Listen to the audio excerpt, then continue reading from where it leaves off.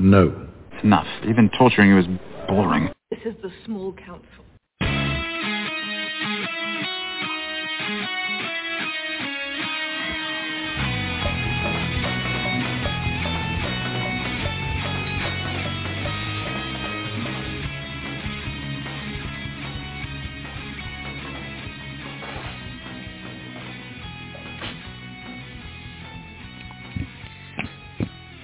All right, welcome back again. So 2 episodes in one day. I cannot wait to talk about this topic, which is the second Hero Box for Stannis. I believe it's technically called Baratheon's Hero Box 3.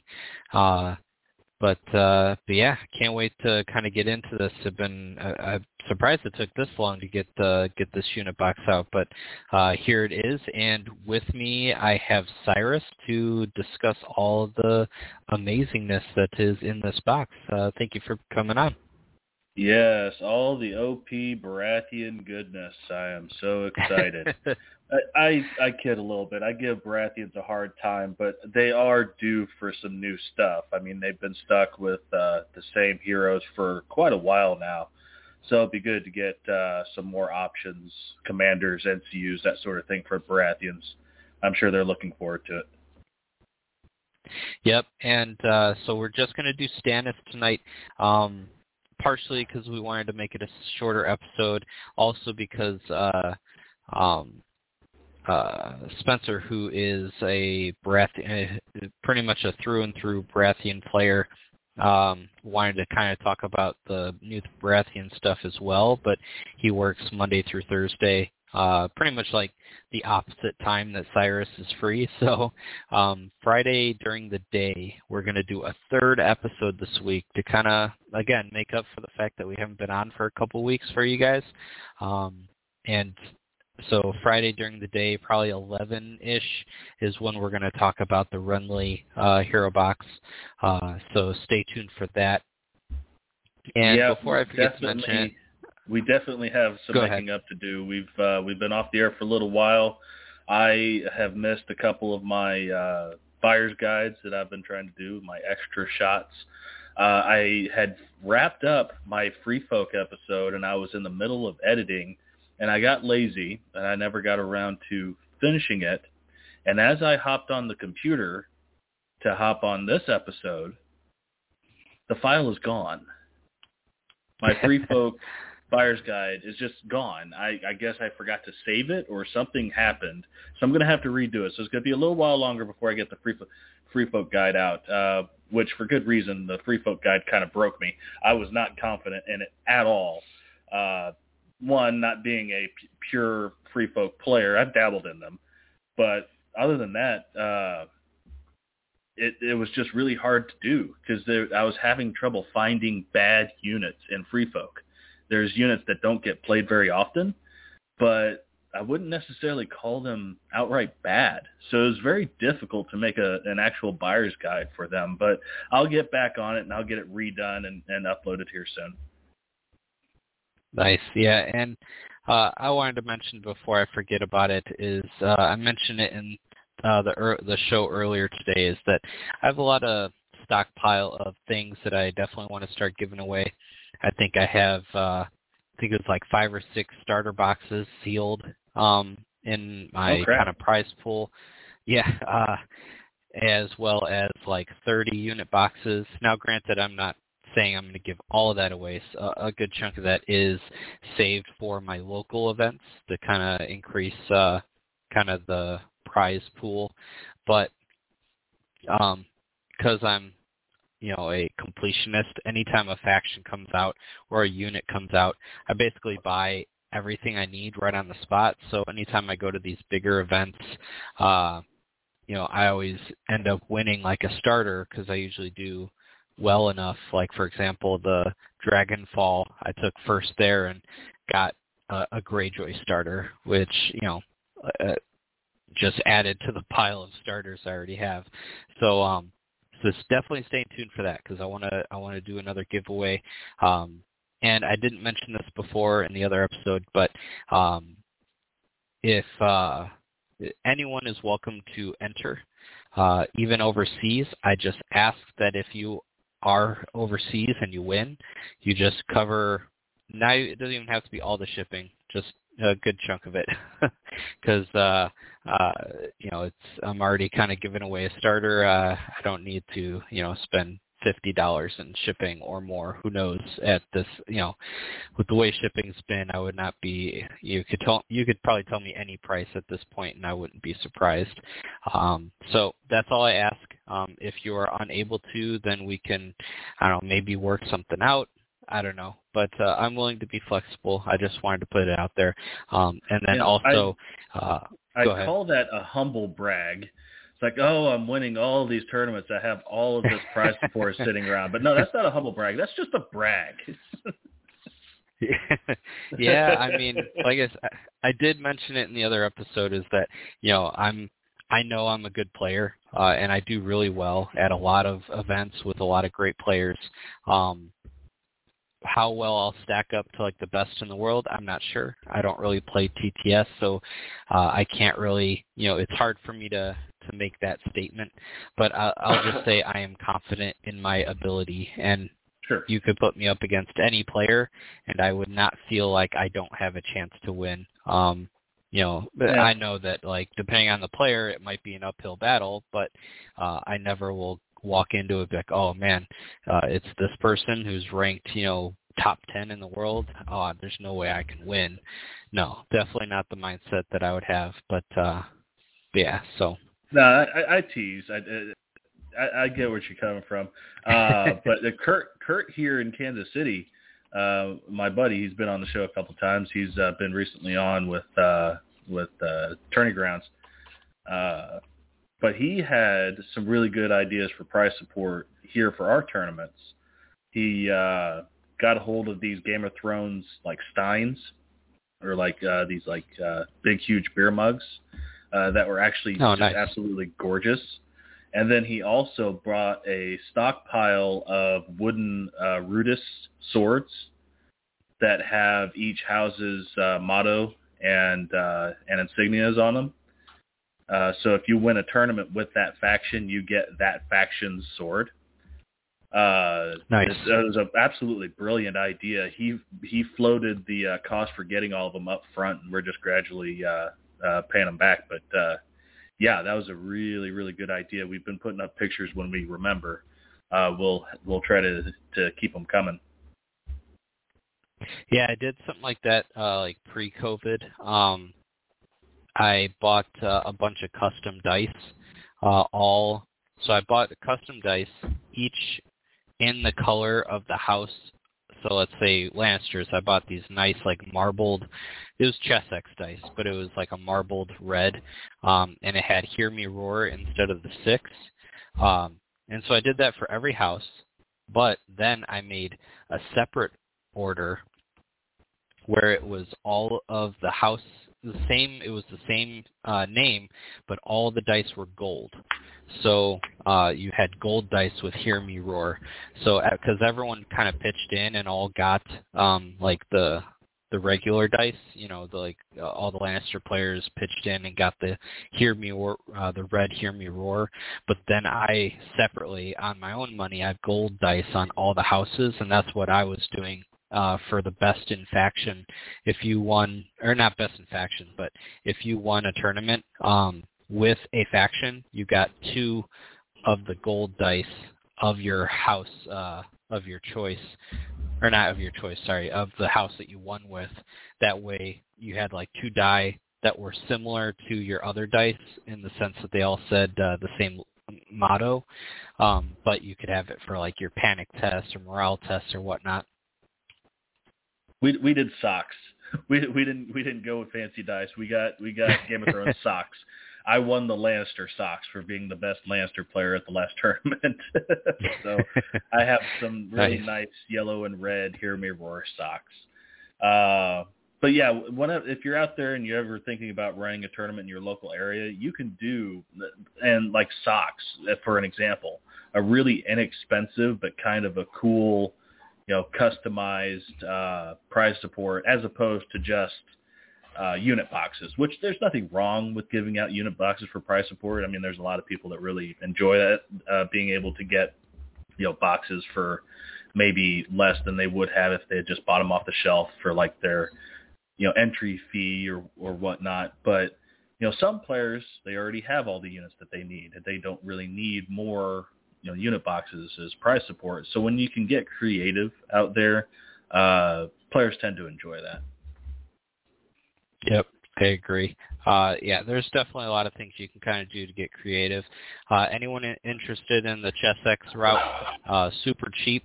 If you buy it in big enough bulk, you can get them for I think it's 60 cents a die. So you just have to kind of provide the image to them. You can just go on the ChessX website, and under one of their tabs, it'll give you an email to contact for custom orders. You can do this for anything. Like any image you can get them, as long as it's simple enough of an image. Obviously, it has to be kind of more of a stencil type image. You can't just give them some crazy artwork because it won't transfer properly onto the die. But yeah, so definitely check that out.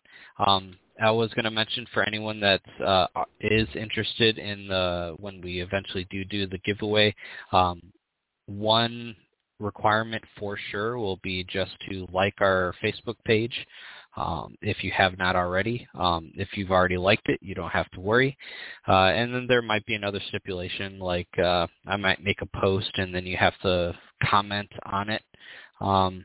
Or whatnot. I don't know what the case may be, but I'll announce it. But just wanted to throw that out there. Exempt? Are show members exempt? Yes. Damn. But not host family. So okay. if you... I'm gonna get my brother into the game. I swear. Okay. But yeah, so. With that said, I think we can kind of jump into the topic, which is going over everything in the Stannis Hero Box. So I wanted to go over the attachments first. The first one I want to bring up, just because I think it's an easy one to talk about, is Justin Massey. So he is a 2-point attachment that gives you battle plan. So start of any turn, discard 2 tactics cards to search your tactics deck for any one card and add it to your hand, then shuffle your tactics deck. Then he also gives the order Threaten. When this unit activates, target one enemy in long range, they become weakened. So the reason I say this one will be easy to talk about is we just talked about almost this exact card, which would be from Martell's. If you look at, let me find him real quick. Hota, he gives battle plan, and instead of threaten, he gives mark target.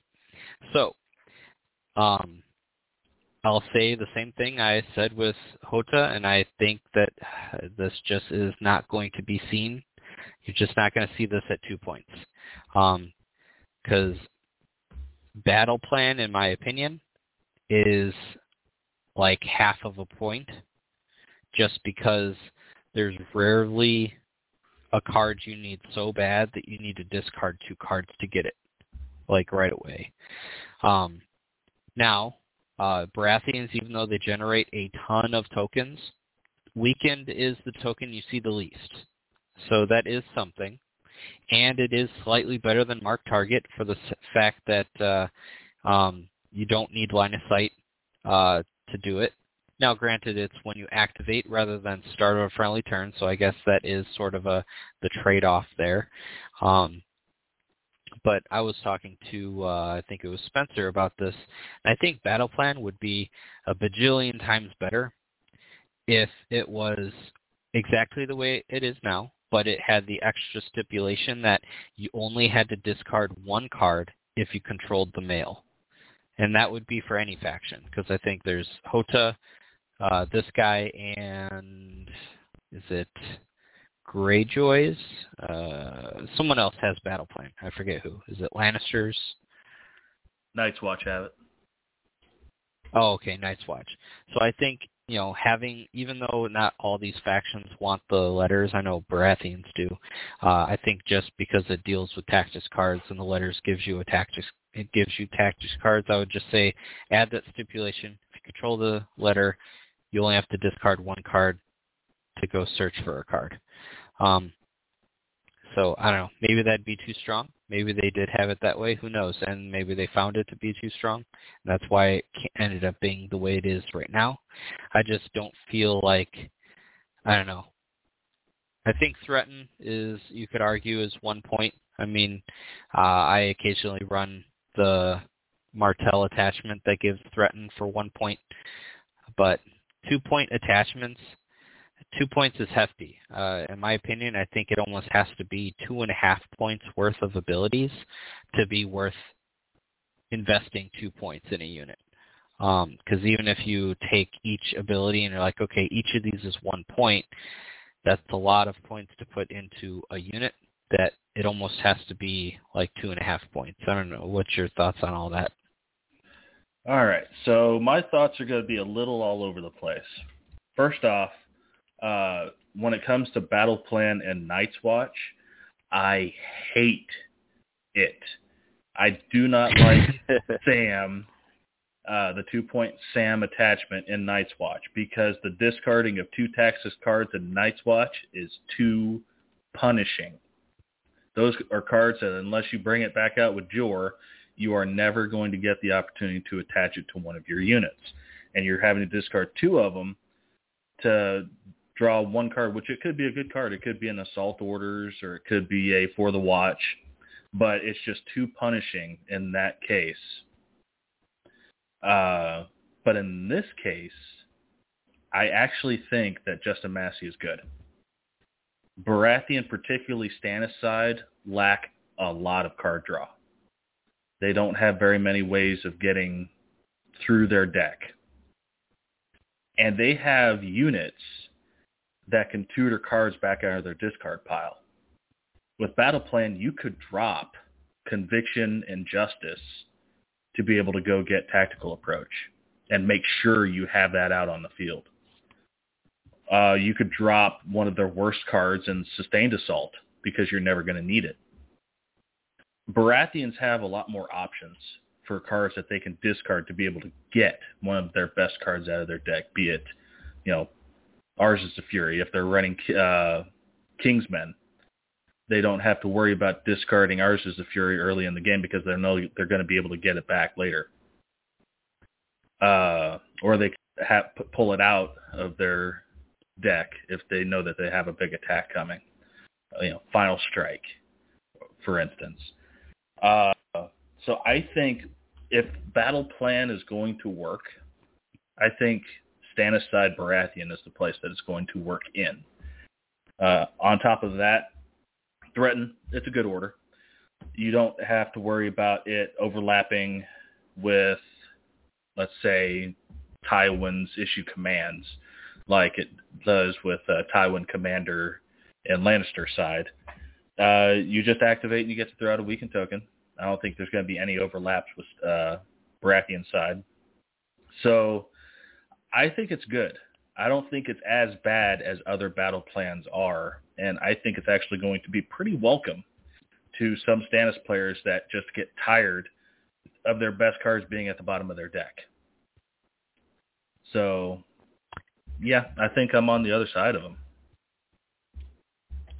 Yeah, I mean, I definitely I agree with you that they definitely have everything kind of needed to make it work with what you're saying, having a lot of cards that you don't mind discarding.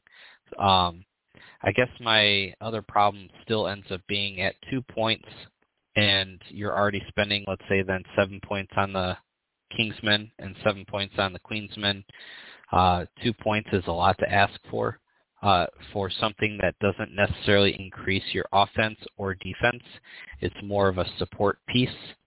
So a support attachment at 2 points, it's just a big ask.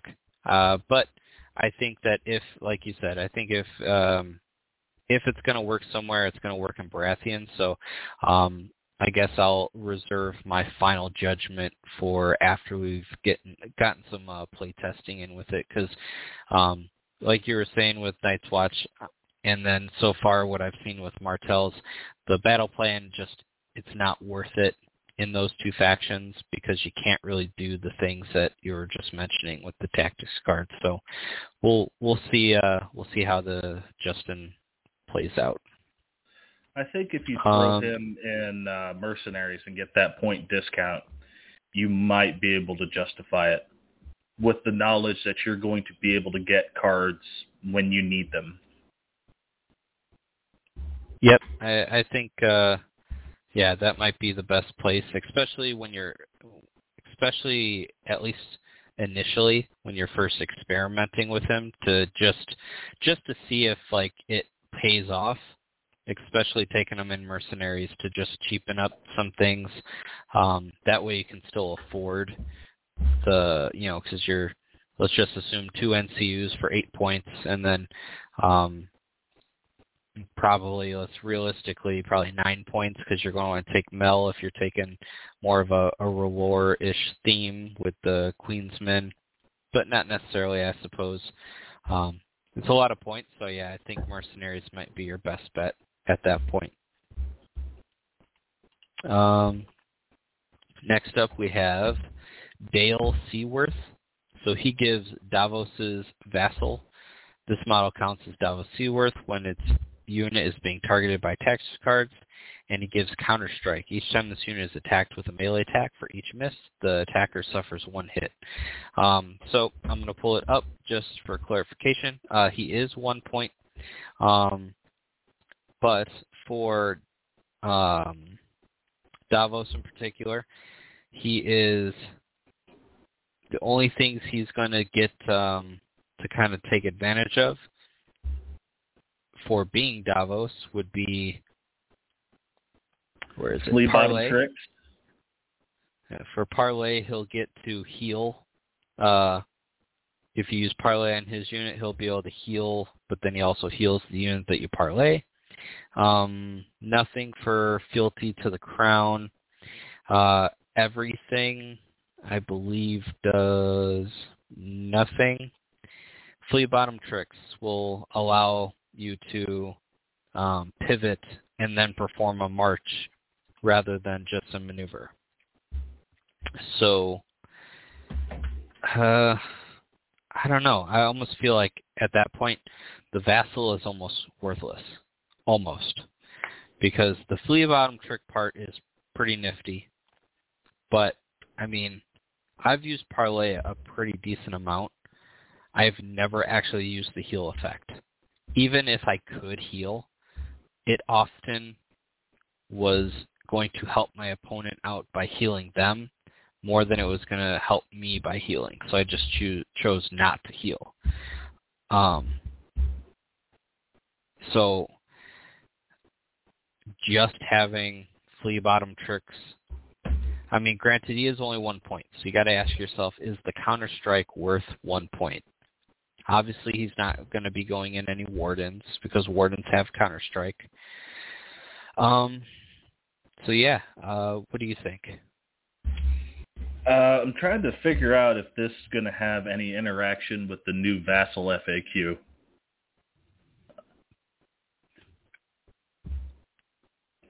He's not going to become like Satin is, where you can say that he counts as a commander for game mode purposes, will he? This model counts as Davos Seaworth.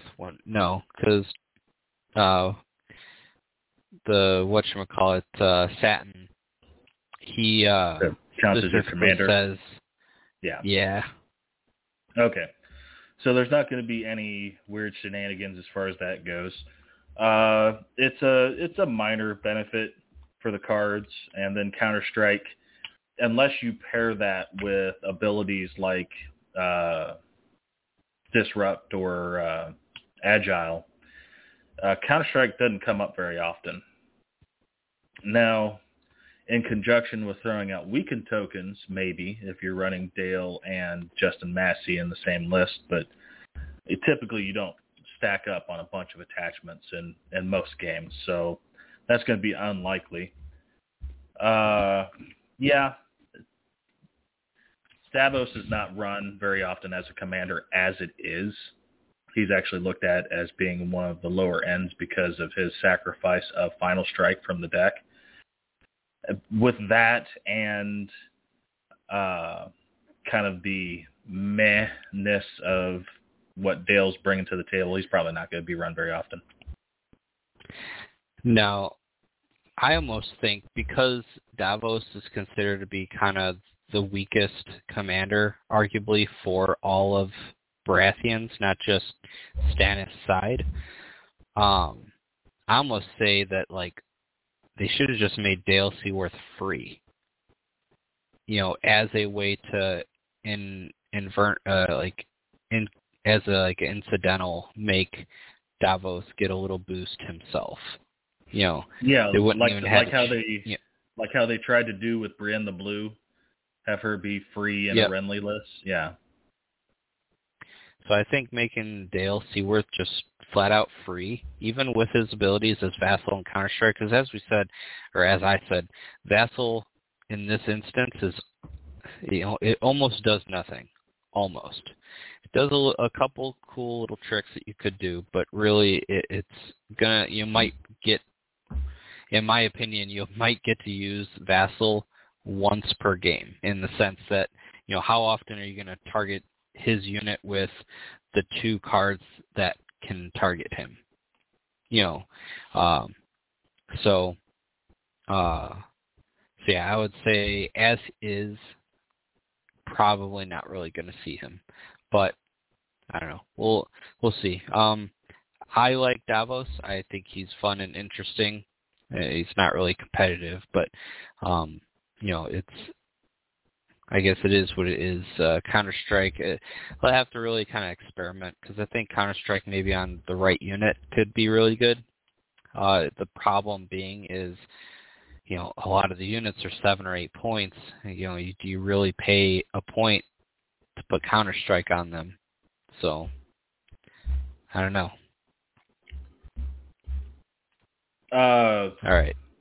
So... Oh, go ahead. I was trying to think if there's any... No, there isn't. I was looking to see if there's any interaction, because the new Vassal rules are much more kind of blanket rule for... Sorry, I'm losing my train of thought.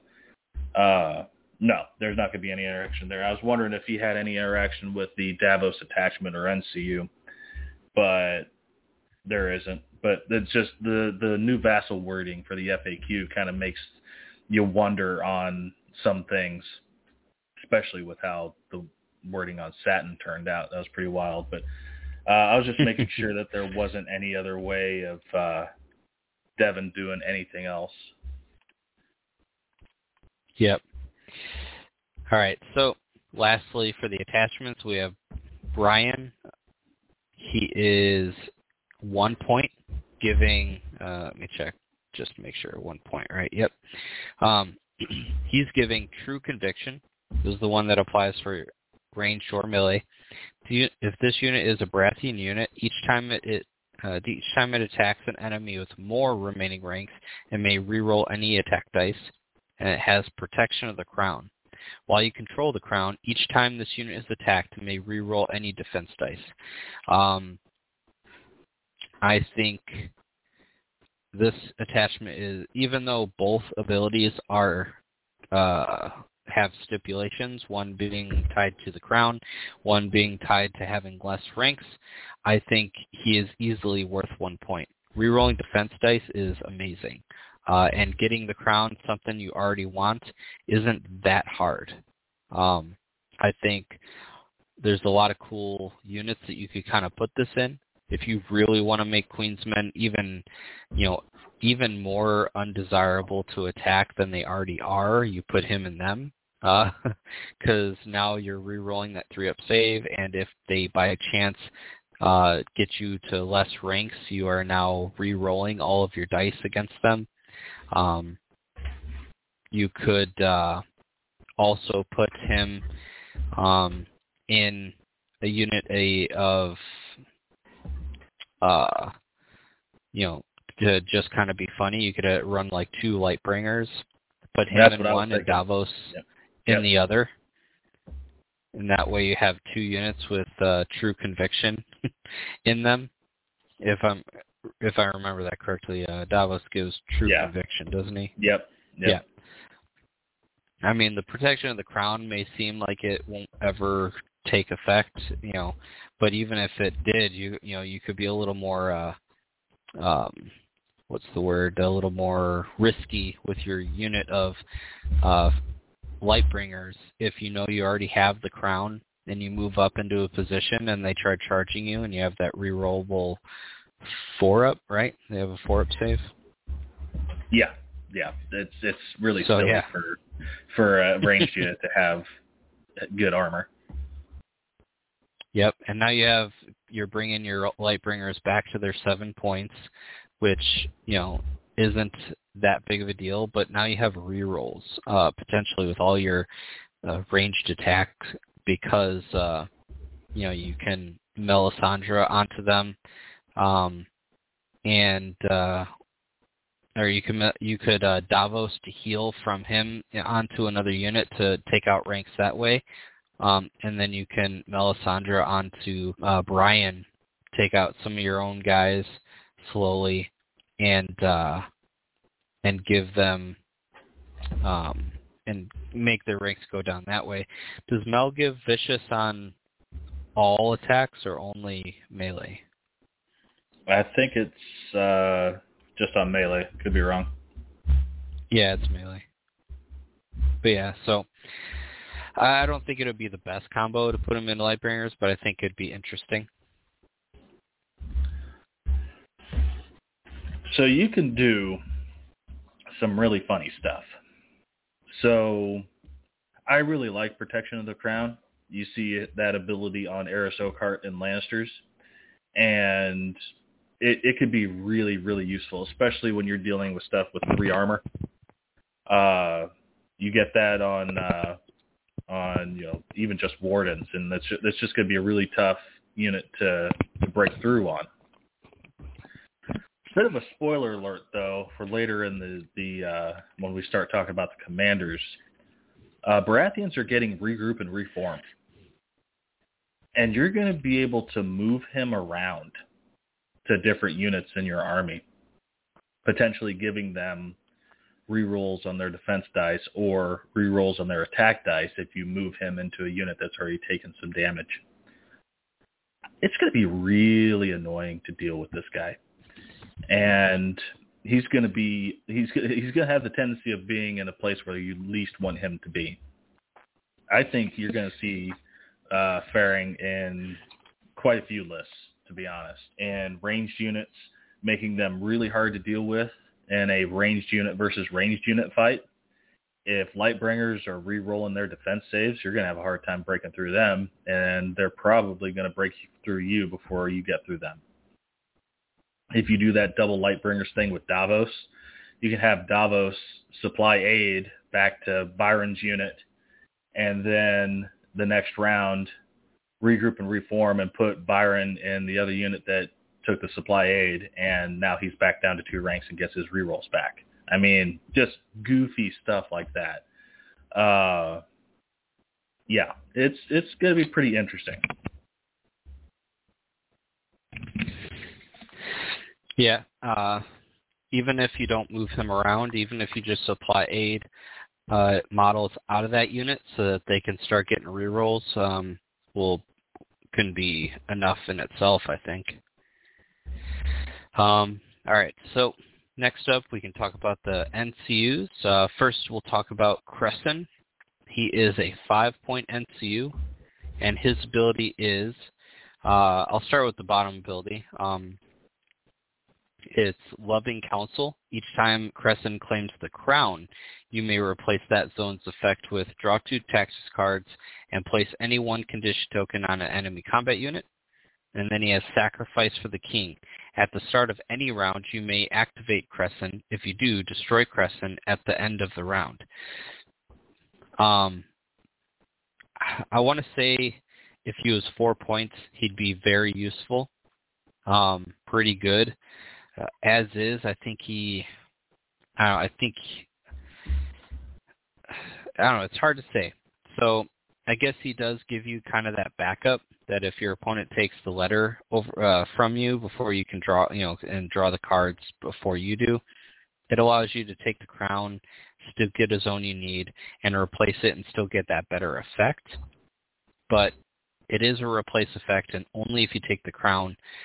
Now, where it really makes it iffy is that once at the start of the round effect, as someone mentioned, you can run like kind of a goofy Vargo list and trigger this and Vargo's start of the turn attack card, and you can free attack with Vargo's card and then have him claim the swords, or you have him claim the swords first, attack, and then you have Vargo go with his card and attack.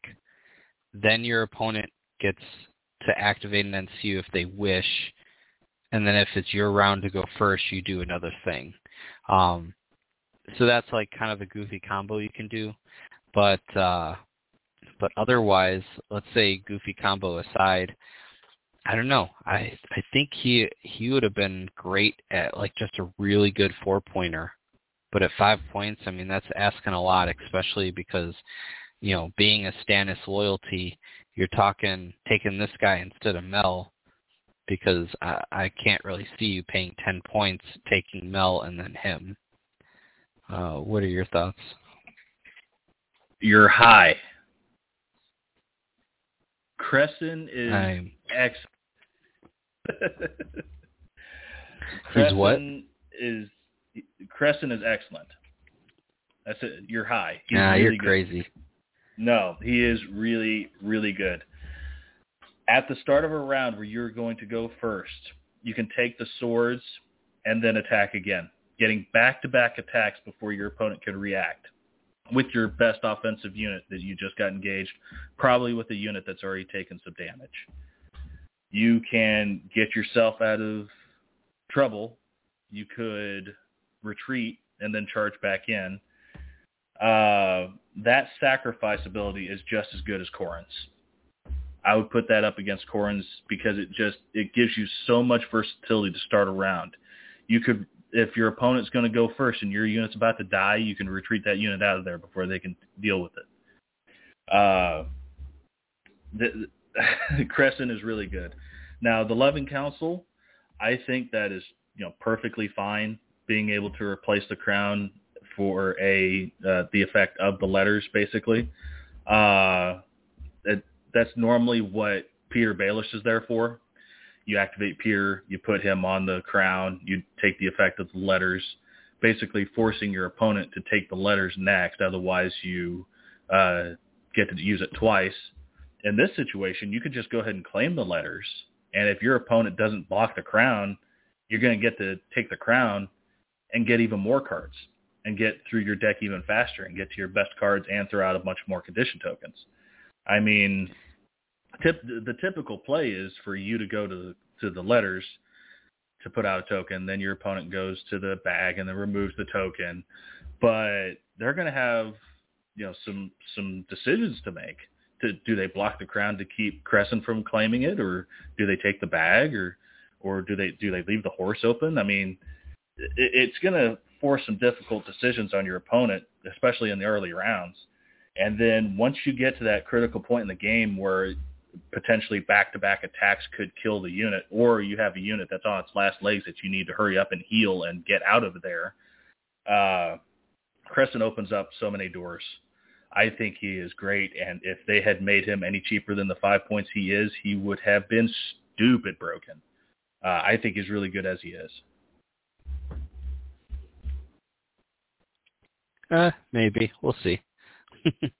I still don't think he'll be run that much. I think a lot of it's like great on paper sort of a thing, because the problem I've seen people run into with, kind of like you were saying, if you take the letter and then they don't block the crown, I mean, even people with Peter Baelish who, let's say, cover up the crown and then target the letter, and then you don't take the letter and then the letter's open, they never end up taking the letter. Why? Because you usually don't use the cards that fast, and you don't want to have to discard a bunch of cards out of your hand most of the time. Obviously, there are going to be some scenarios where you'll have a bunch of cards that you don't really care for in your hand, but depending on your commander, if you don't have a lot of cards in your deck that are easy triggers that you could just use to use them, usually, because you start with 3, you do the letter, you have your max of 5. So if you then do that effect again, you're discarding 2 cards. Or at best, a lot of times, you may be able to use 1 card, and then you have to discard at least 1 to then draw more.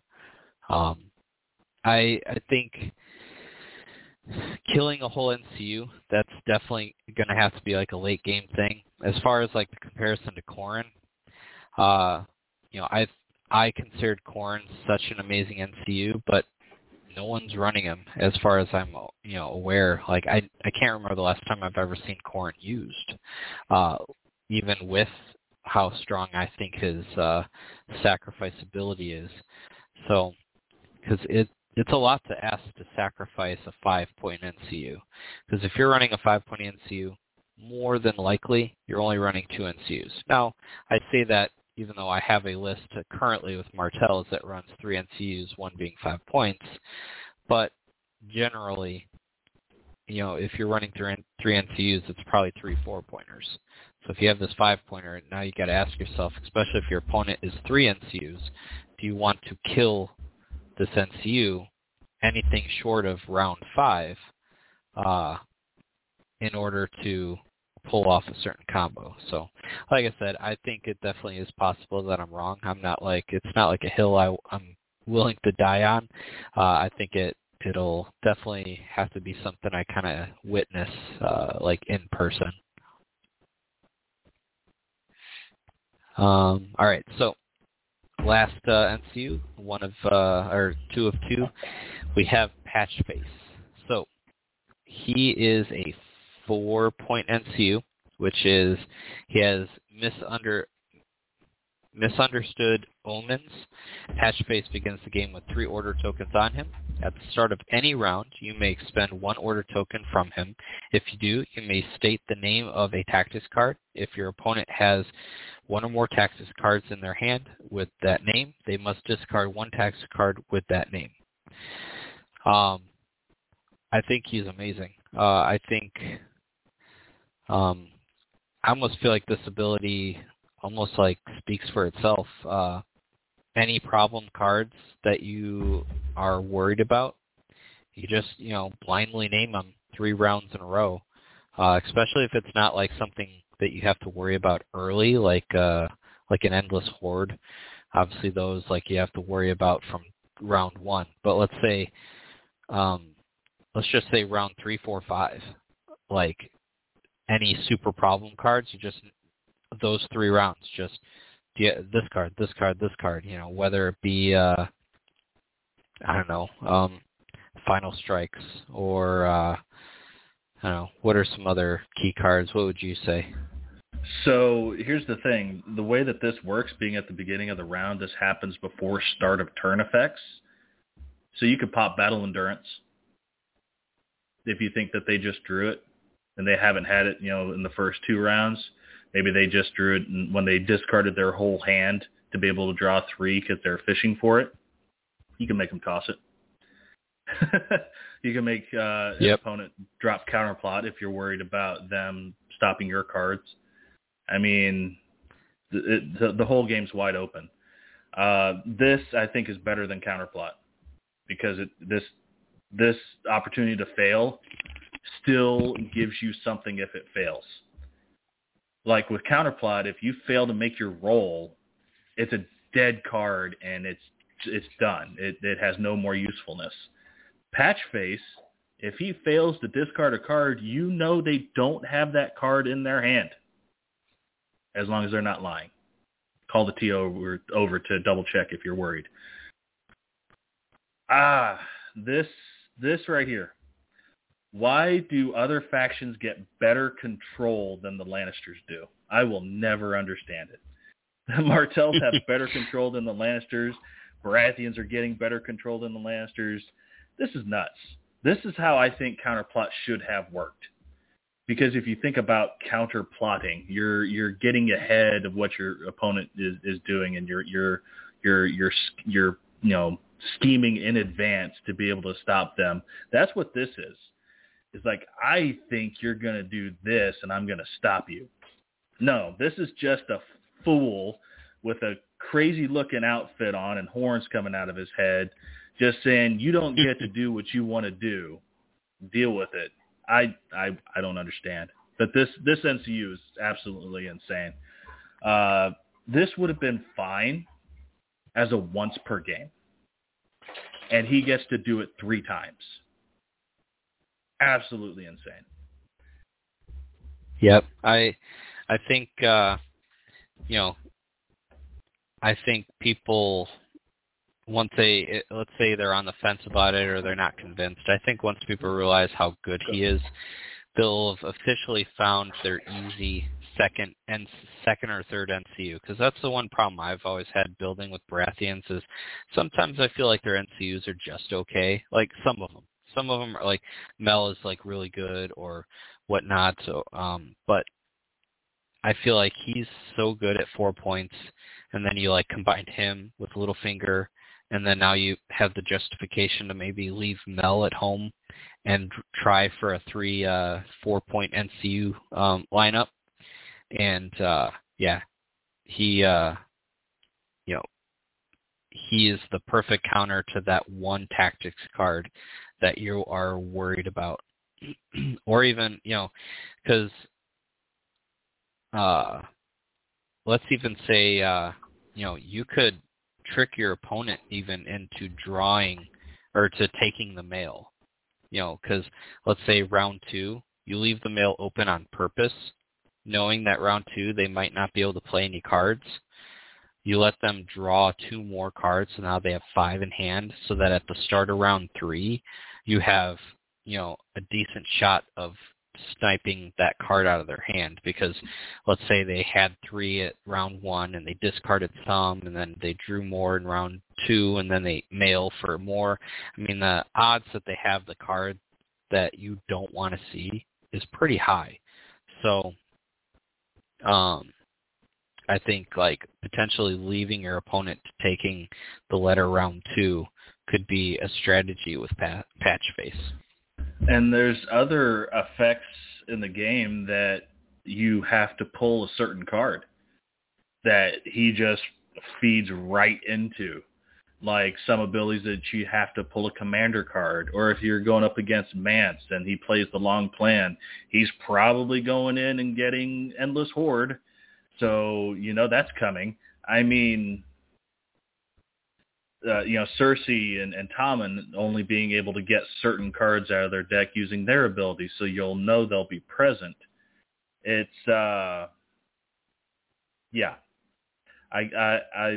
struggling with the power level of this. I think that he's going to be played a lot, and it is going to cause, at least some trouble. Because I guarantee there's going to be situations where the player that owns Patchface is going to call out a card, and the opponent's going to say, I don't have it. And you're going to continue on, and then a few turns later, and they're going to play the cards like, I thought you said you didn't have that. Well, I just drew it. Well, when did you draw that? And then it's just going to lead to this whole thing. It's like, It's going to be excuse me, it's going to require some housekeeping and good manners just to make sure that everybody's staying on the up and up with it.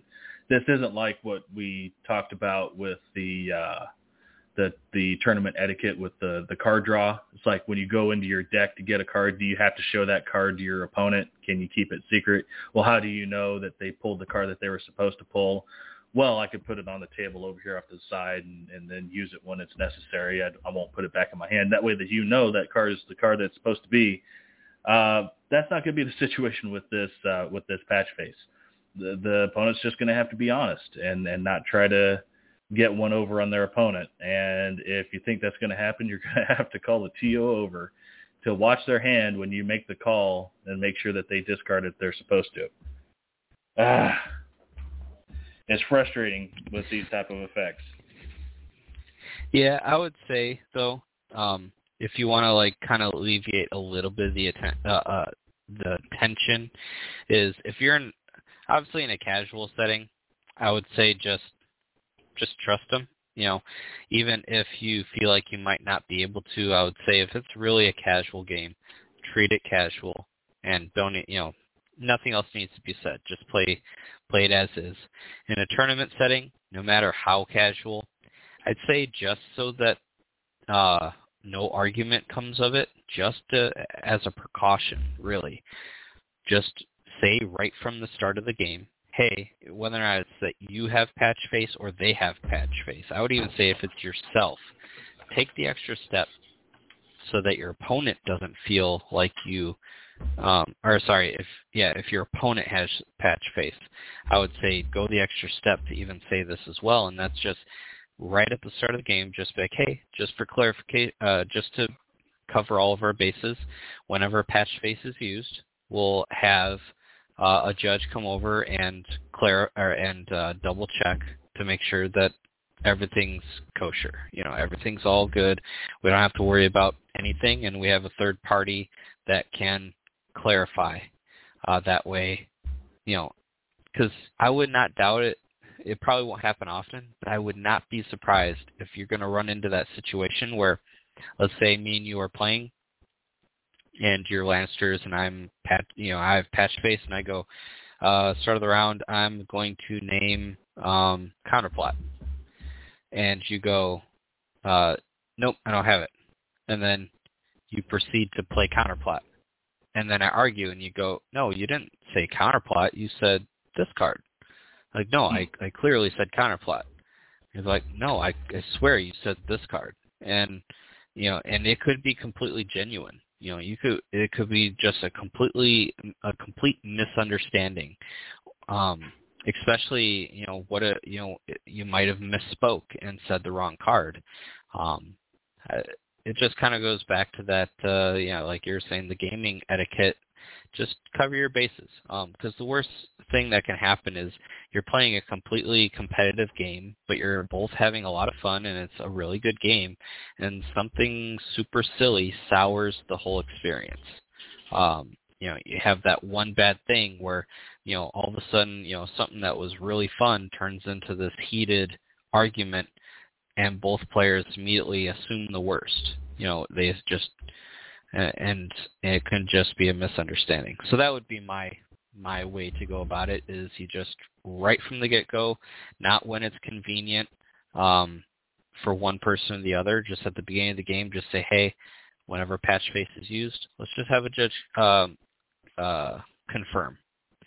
Like I said, that'd be whether or not who has patch face. It's not that I don't trust my opponent, it's that I don't trust anyone. Well, I mean, you are originally a Lannister player, so it's that old adage: trust but verify. Yeah, it's trust but not trust. All right, let's move on to the next. We got the commanders next. Yep. So first commander, just because we got to save Mr. The king himself for last, even though I think this next guy is really cool, Justin Massey. So his commander ability is he gives tactical reposition. Start of an enemy turn, target one friendly unit in short range. They perform a 3-inch shift. And then he gives inspiring presence. This unit's morale stat becomes a 5. So he doesn't have kind of like Asha or Mance where he gives that morale to others.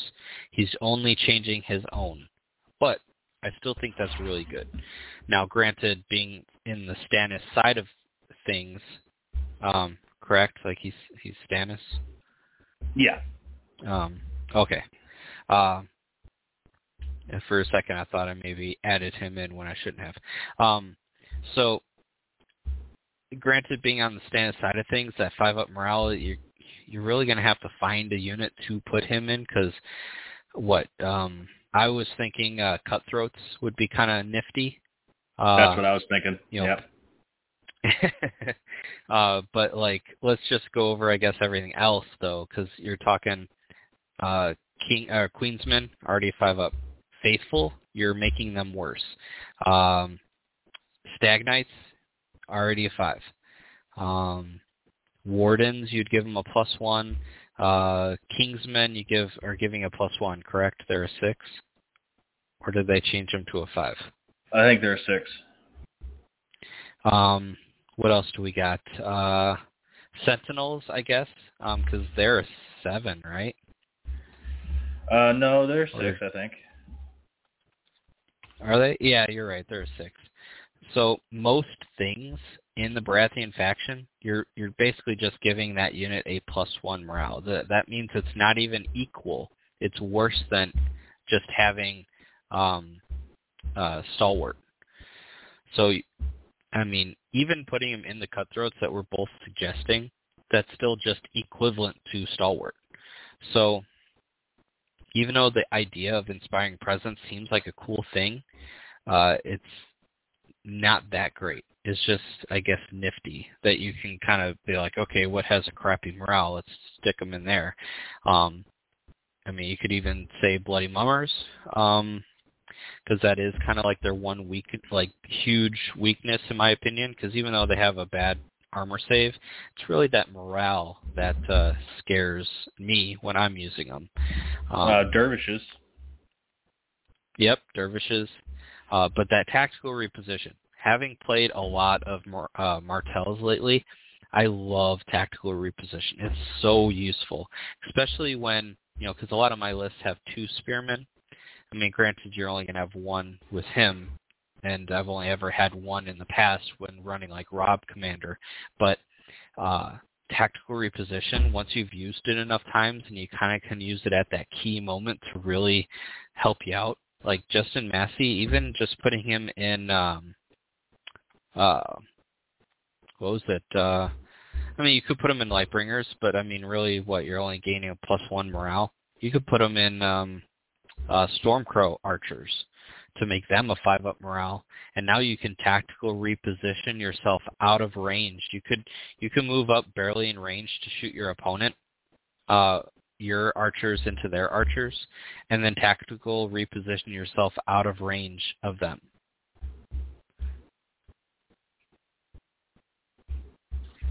So I guess we could talk about their cards real quick. Normally that's what I do, but yeah, that's fine. So he gives sudden retreat. After an enemy completes a melee attack, the defender target the defender, they perform one retreat action. This is his unit and may reroll any retreat distance. Let's see.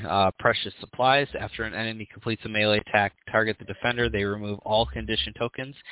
If they have 1 destroyed rank, they restore 1 wound. If they have 2, you restore 2. If they have 2 destroyed ranks, you restore 3 wounds.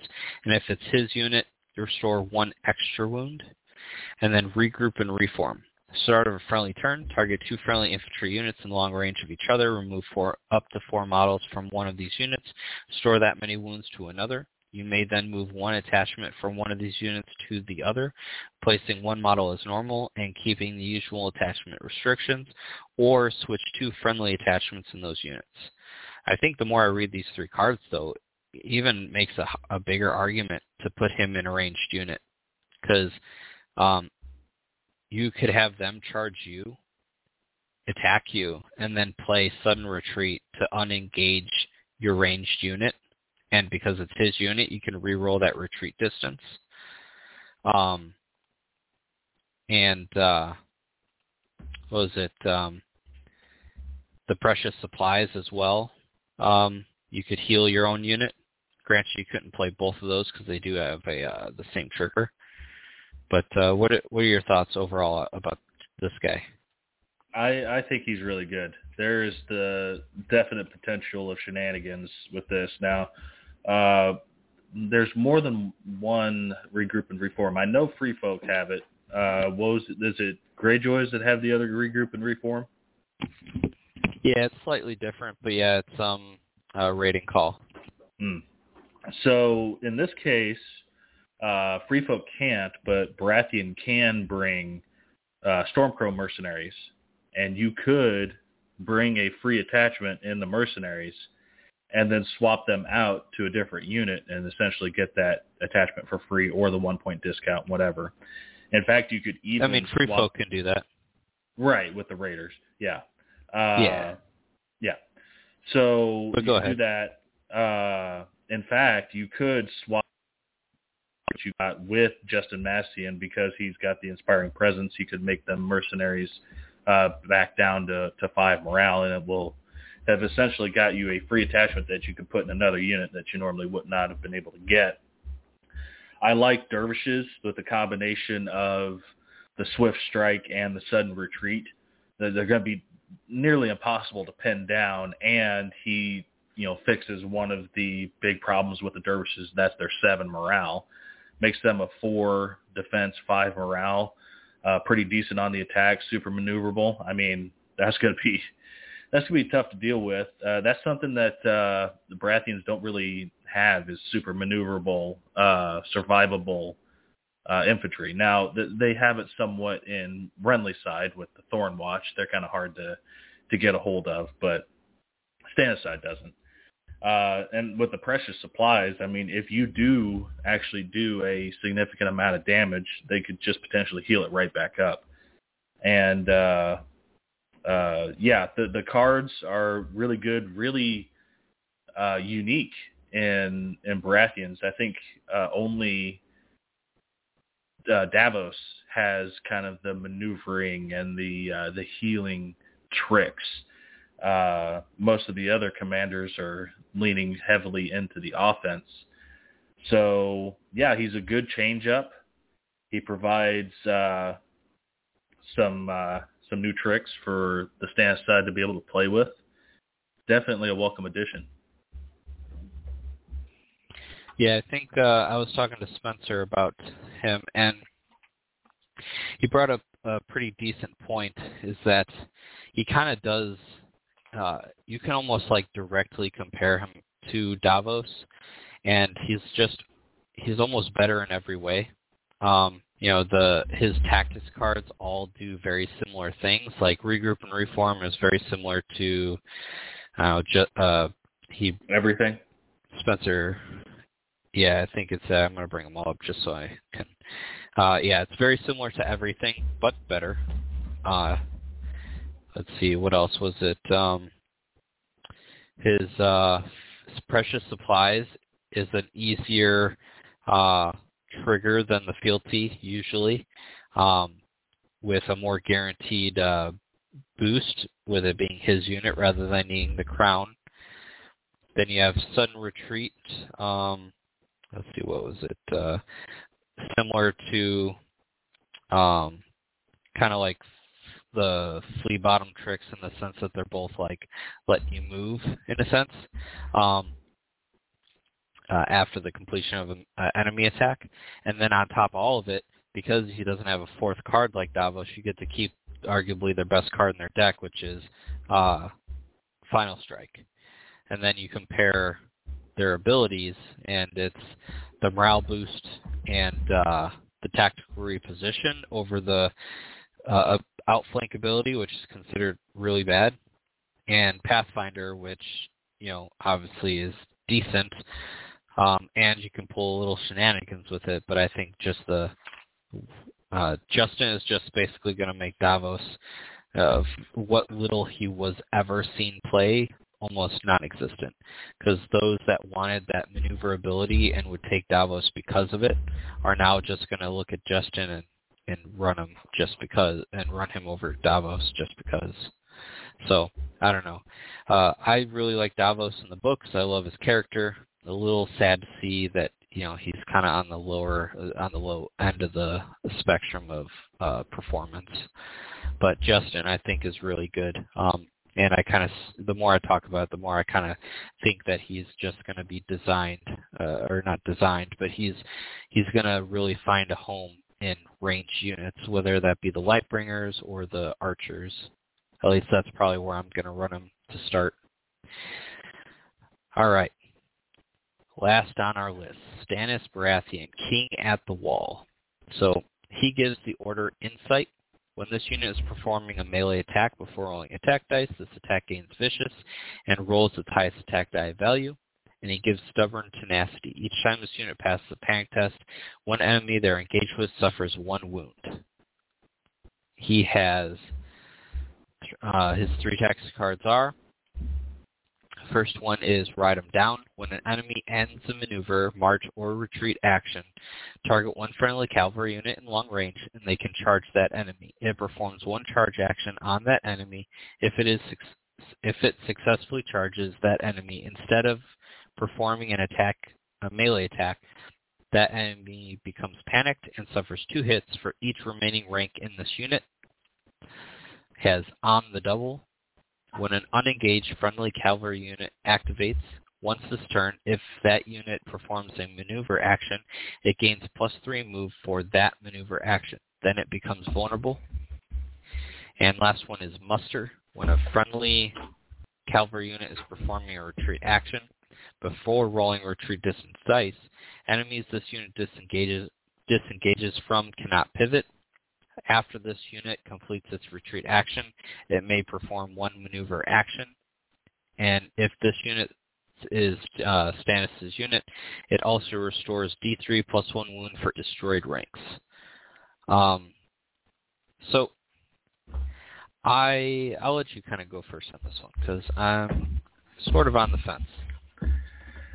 Okay, so I am totally bitter that Baratheon got a mounted commander before the Lannisters did. I would have loved to have seen a Tywin mounted commander, but no. We get the commander that lost to Ramsay Bolton. That's just great. No, I'm joking. Okay, so to be serious, the suite of abilities on Stannis' attachment is not impressive. The Insight ability is arguably one of the worst abilities in the game, because it's an order that gives you Vicious, which is just okay, and you roll your highest attack die value, which is less beneficial on a cavalry unit than it can be for an infantry unit, because you're dealing with 2 ranks instead of 3. So you may only be gaining an additional 2 attack dice, maybe 3 if you have them in Flayed Men. Stubborn Tenacity is okay. You could potentially continue to proc it if you fire into combat. So you could potentially have Stannis in Champions of the Stag with their 5 morale. Problem with that is he does not have Iron Resolve like some of his other attachments have. And if you're firing into combat and potentially proccing your own panic test, if you start failing those, you're going to be in trouble. So you have to be careful with that. On the double, I really like. You could potentially have that on some of the fast cav in the game. Like maybe Stannis makes you want to run Zorse Riders, and you could have Zorse Riders fly up the field. What would that be? 21 inches? Just completely flipping the table. Get them in position the next round that your opponent had no idea they were going to be there. Ride them down gets a bad rap. It keeps your opponent from being able to run away from you. If you have your Champions of the Stag engaged with a unit and they're trying to get out of combat because champs are so good in prolonged engagements, you can keep them from getting away, and just keep them tied up. And the hits, they're fine. They're nothing to sneeze at. But the real key to that is it's going to negate their retreat, or it's going to negate their ability to maneuver in such a way to maybe keep you from from doing what you want to do. Muster is a really interesting one. What I see when I look at Muster is some very interesting shenanigans with the Dragonstone Noble. The Dragonstone Noble, with their solo rider ability, gives them a free retreat action when they start their activation. So they can activate, do their retreat action, enemies will not be able to pivot, then they can do a maneuver and then charge back in. And also, if they had already taken some wounds, they could potentially heal. But in that scenario, if you're dealing with DSN that already has 2 wounds on them, and you're going to be able to get a free rear or flank charge with your 4 auto hits and 3 dice, that's going to be pretty juicy. For what gives them the maneuver? So after this unit completes its retreat action, it may perform 1 maneuver action. So they're getting the best of both worlds. Their solo rider gives them a free retreat, and then they get a free maneuver on top of that. And the enemy cannot pivot. Retreat, you roll distance, enemies cannot pivot. This retreat may perform maneuver. Actually, even if you were, the next part is if you're Stannis. But yeah. I agree. I think that could be a really cool combo. Yeah, pretty sneaky stuff. DSN aside, you could do some pretty interesting maneuvering with this card with some of your other units as well.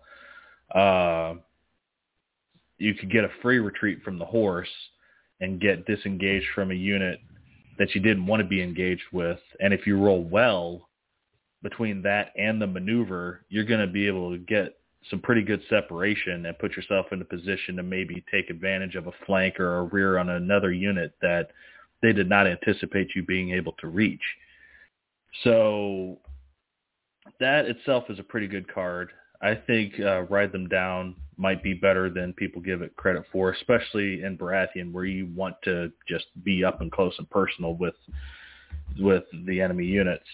And on the double, I gave a fringe example of the Zorse riders, but anytime you can get additional distance, it's always a good thing. So it's kind of a mixed bag here with Mounted Stannis. Pretty decent cards, not too impressive on his abilities. So I think, I think he has a lot of potential. Is he going to be better than the other 2 Stannises? Probably not, but I don't know. I think all 3 of his cards. So I'll start with his attachment. So yes, I agree with you that the insight is very iffy. I don't know. I think he's just okay. I think he's clearly just going to be best in Champions of the Stag with these abilities. Obviously, Flayed Men would be weird because they already have Vicious.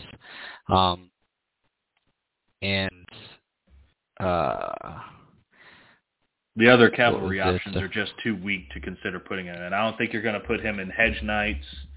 I don't think you're going to put him in Zorse Riders. Yeah. I think that's it. So, yeah, he's almost clearly going to be in Champions. Anyways, with that said, so I think he's just, I don't know, he's low end of okay. So I would not go as far as say he's bad, but low end of okay. Cards though, like you were saying, I didn't know it until you pointed out, but yeah, Muster with that cool combo with the the Dragonstone Noble, could be really good.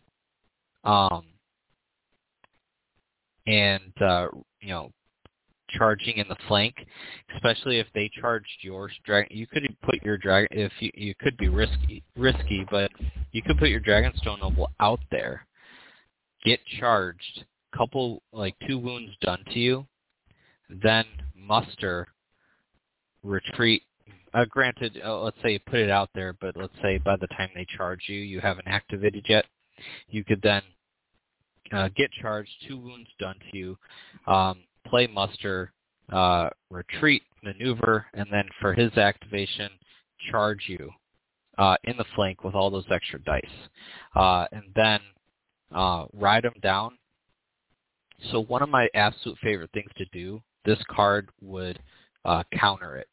One of my absolute favorite things to do is I'll move on to an objective as far as I can to where the objective is on the back half of my tray, or the back end of my tray, and then you charge me.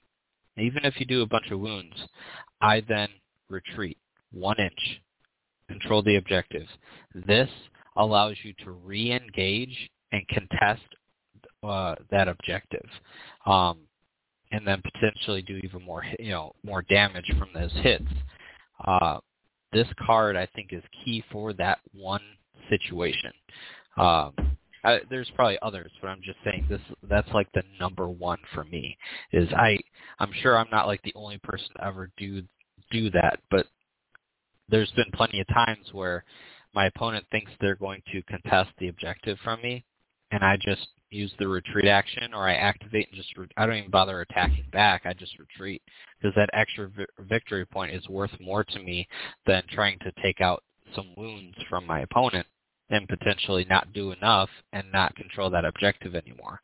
But ride them down, that could be, that could win you some games by re-engaging and denying some victory points. And then lastly, on the double has some neat little combos. You can activate your slow-moving champions and play on the double, get 3 extra inches that your opponent wasn't expecting. Now you're maneuvering 7. They become vulnerable. You play Stag's Wit, throw that vulnerable onto who you're about to charge, and then charge them. Because they don't give vulnerable on the charge. Your opponent now becomes weakened, and now every combat after that, you'll re-vulnerable. So, granted, you're going to have to use 2 cards for that combo, but I think it's a little nifty little thing that you can kind of do with this card. Now, one thing to bear in mind with On the Double is its interaction with Dance of Dragons. So this is adding 3 foot speed to your unit. This isn't like the 3-inch shift that Tactical Reposition gives or that Varus gives. So you will not be able to use this to be able to get away with your maneuver and Dance with Dragons if you're holding the egg. But in other scenarios where you're just trying to gain a little bit of extra momentum with your initial maneuver, and it doesn't necessarily have to be your first maneuver. You can be a different maneuver if you're really trying to get in to a certain position and maybe a march isn't feasible. It's pretty useful. So yeah, I think it's gonna be all right. When you become vulnerable at the end of it, though, that's gonna be a sticking point for some. The champions of the Stag with their 2 armor may not worry about it too much, but Flayed Men or Hedge Knights definitely don't like being vulnerable all that much. So there is a downside to it. But when you're playing the positioning game, being able to get 3 inches out of your cavalry unit is it's going to be pretty useful. Yep, I agree. Can't tell you how many times, Wendemir for Greyjoy is using one of his tokens for a free 3-inch shift, and then doing whatever it was that you were going to do, is so, it can be game-changing. And, I mean, granted, Wendemir can get you a bunch of tokens to let you do it a bunch of times, but the one upside that this card has over Wendemir is your opponent doesn't know when you have it. So you can really sneak in, this is like, like a, what's the card I'm trying to think of? Swift reposition. This is very similar to Swift reposition. That you get that 3-inch at the start of a turn, without having that same timing confliction. So this is when they activate. So you can still play like a start of a turn effect, especially if. Go ahead. Check my math here. You can run muster and on the double in the same activation. And with that trick on the DSN, if you get a free 7-inch maneuver, can you go from the front to the rear? Let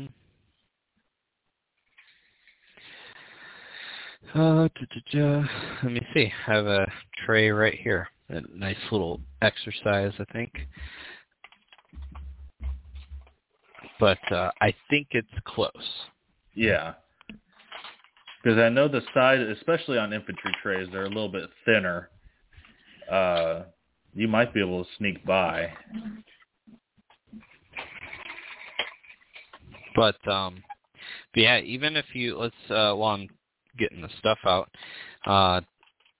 even if you couldn't get the rear, I still think that granted, again, it would have to be 3 cards to do all this, but you could muster into on the double. Is that what it's called? Yeah. And then Stag's Wit. So let's assume that your opponent charged you, because that's kind of like the whole idea. If they charge you and go half, let's say, they would go, you would be hanging off their end because the way the whole thing works. Let's say you only roll a 1 even. So, or no, you would be activating, right? Yeah. So they would charge you, go half. You'd activate, retreat. Let's say you only roll 1 because that's still 6 inches. They don't, I guess you wouldn't want to go the full 6. So it wouldn't matter what you roll. So if you go too far, then you're not going to be able to get in their flank. You want to go the minimum, which would be, let's see, that far. If you go 7, then nope. I think you need 8 inches. That's a bummer. You need at least 8 inches to do that. But anyways, so even with that said, you wouldn't be able to do it with any other unit because they're the only ones that can get the free retreat and the free maneuver by using muster. I was going to say maybe with flayed men. No, not with flayed men because they don't get any of the free stuff. Yep. So that was a cool idea. But still, charging the flank with a Dragonstone Noble, you're looking at -1 for the flank, sundering for another -1. So you're looking at -2 there. You're looking at possibly extra auto hits because the Dragonstone Noble probably has some wounds on him. And then if you happen to have on the double and Stag's Wit, you can vulnerable them to almost ensure that they fail every single one of your hits, and really punch through a ton of damage. You'd be able to sneak around a solo pretty well. Yep. Or even just charge something else. Let's say, if everything's like in a line in a sense, like all like equal, you could retreat, maneuver, and just face like a different direction and maybe charge one of their vulnerable units that they like, one of the units that they're hoping to keep back, like a ranged unit or a solo or whatnot, or maybe even just a unit on an objective, that now you can go, do something to them. So overall, I still think I'm more excited for Justin Massey, but I think Stannis, I would say to anyone kind of, willing to try, give him a good, a fair shake. And I think if you get creative enough with his tactics cards and whatnot, he could be really good. I think a lot of his cards allow for some sneaky plays that could, over the course of the game, really get you the win for for certain games that might otherwise have not gone your way. So, did you have anything you wanted to kind of like add at the end there, like to round out the show? No, I think there's some pretty welcome additions in this box. We'll have to stay tuned for part 2 of the Hero Box reveal. I think you're doing it Friday. Yep. I don't think there's as much excitement from that box as there is for this one. Spoiler alert, I think the box is better than what most people think, but I don't think it's some amazing thing. So I'll leave it at that. I don't want to spoil anything. That way people have a reason to go listen to it. That one will be me and Spencer. Maybe Brett will want to be greedy and jump on and give his thoughts on it. You never know, because that will be around the time that he's normally free. So we'll see. With that said, just shout outs, try to help out your local shops, buy from them whenever possible if you have one that's near you. Definitely check out the other content creators, Sunday Slaughter, Tourney Grounds, Song of Ice Fire Stats, all that stuff. Definitely go check all that stuff out. Support the local content creators and anyone doing content out there. We're all kind of just doing it for you guys, and I hope you guys enjoy the content. With that said, again, upcoming tournaments here in Kansas City. We have one coming up this Saturday, and then the big one that we're aiming for a large turnout December 10th. That's a Saturday. I think Craig is already committed to coming. We're looking to have as many players as we can get. We just want to have one big one to close out the year with. So if you are thinking at all about being in the Kansas City area and want to get a tournament in, we'd be happy to have you. Yep. Same. We're having ours this weekend. I think we're almost full, though, so if you really want to go, I would say sign up right away or let me know, because this Saturday is extremely busy at our shop. So I think we're given like 12 spots, and that was like with adding like an extra table that they normally wouldn't have.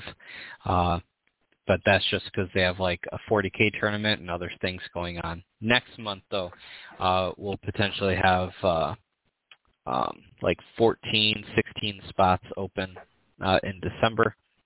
Every second Saturday, if you guys are interested, if you're already in the area, or if you will be in the area, it's Mount Prospect in Illinois. That's like 30 minutes northwest of Chicago. So definitely check that out. Also, if you're ever curious about tournaments in your area, check out a songoficefirestats.com. They have a list of a ton of tournaments always going on all over the world. And then check out some of the Discords. More so, I would say Sunday Slaughter. They have like a in real life tournament like tab that you can go on that will tell you a bunch of tournaments that are happening. That more often than not, that tab is for tournaments happening in the U.S. So definitely check all that out. I'd love to see you guys make it out to some of our events. But with that said, everyone, thank you so much for listening in. I really appreciate all that that listen to our show. And thank you, Cyrus, for coming on. I appreciate all of my co-hosts. Without them, this show wouldn't happen. Yeah, no problem. I'm happy to do it. All right, guys. Take care, and I will see you Friday.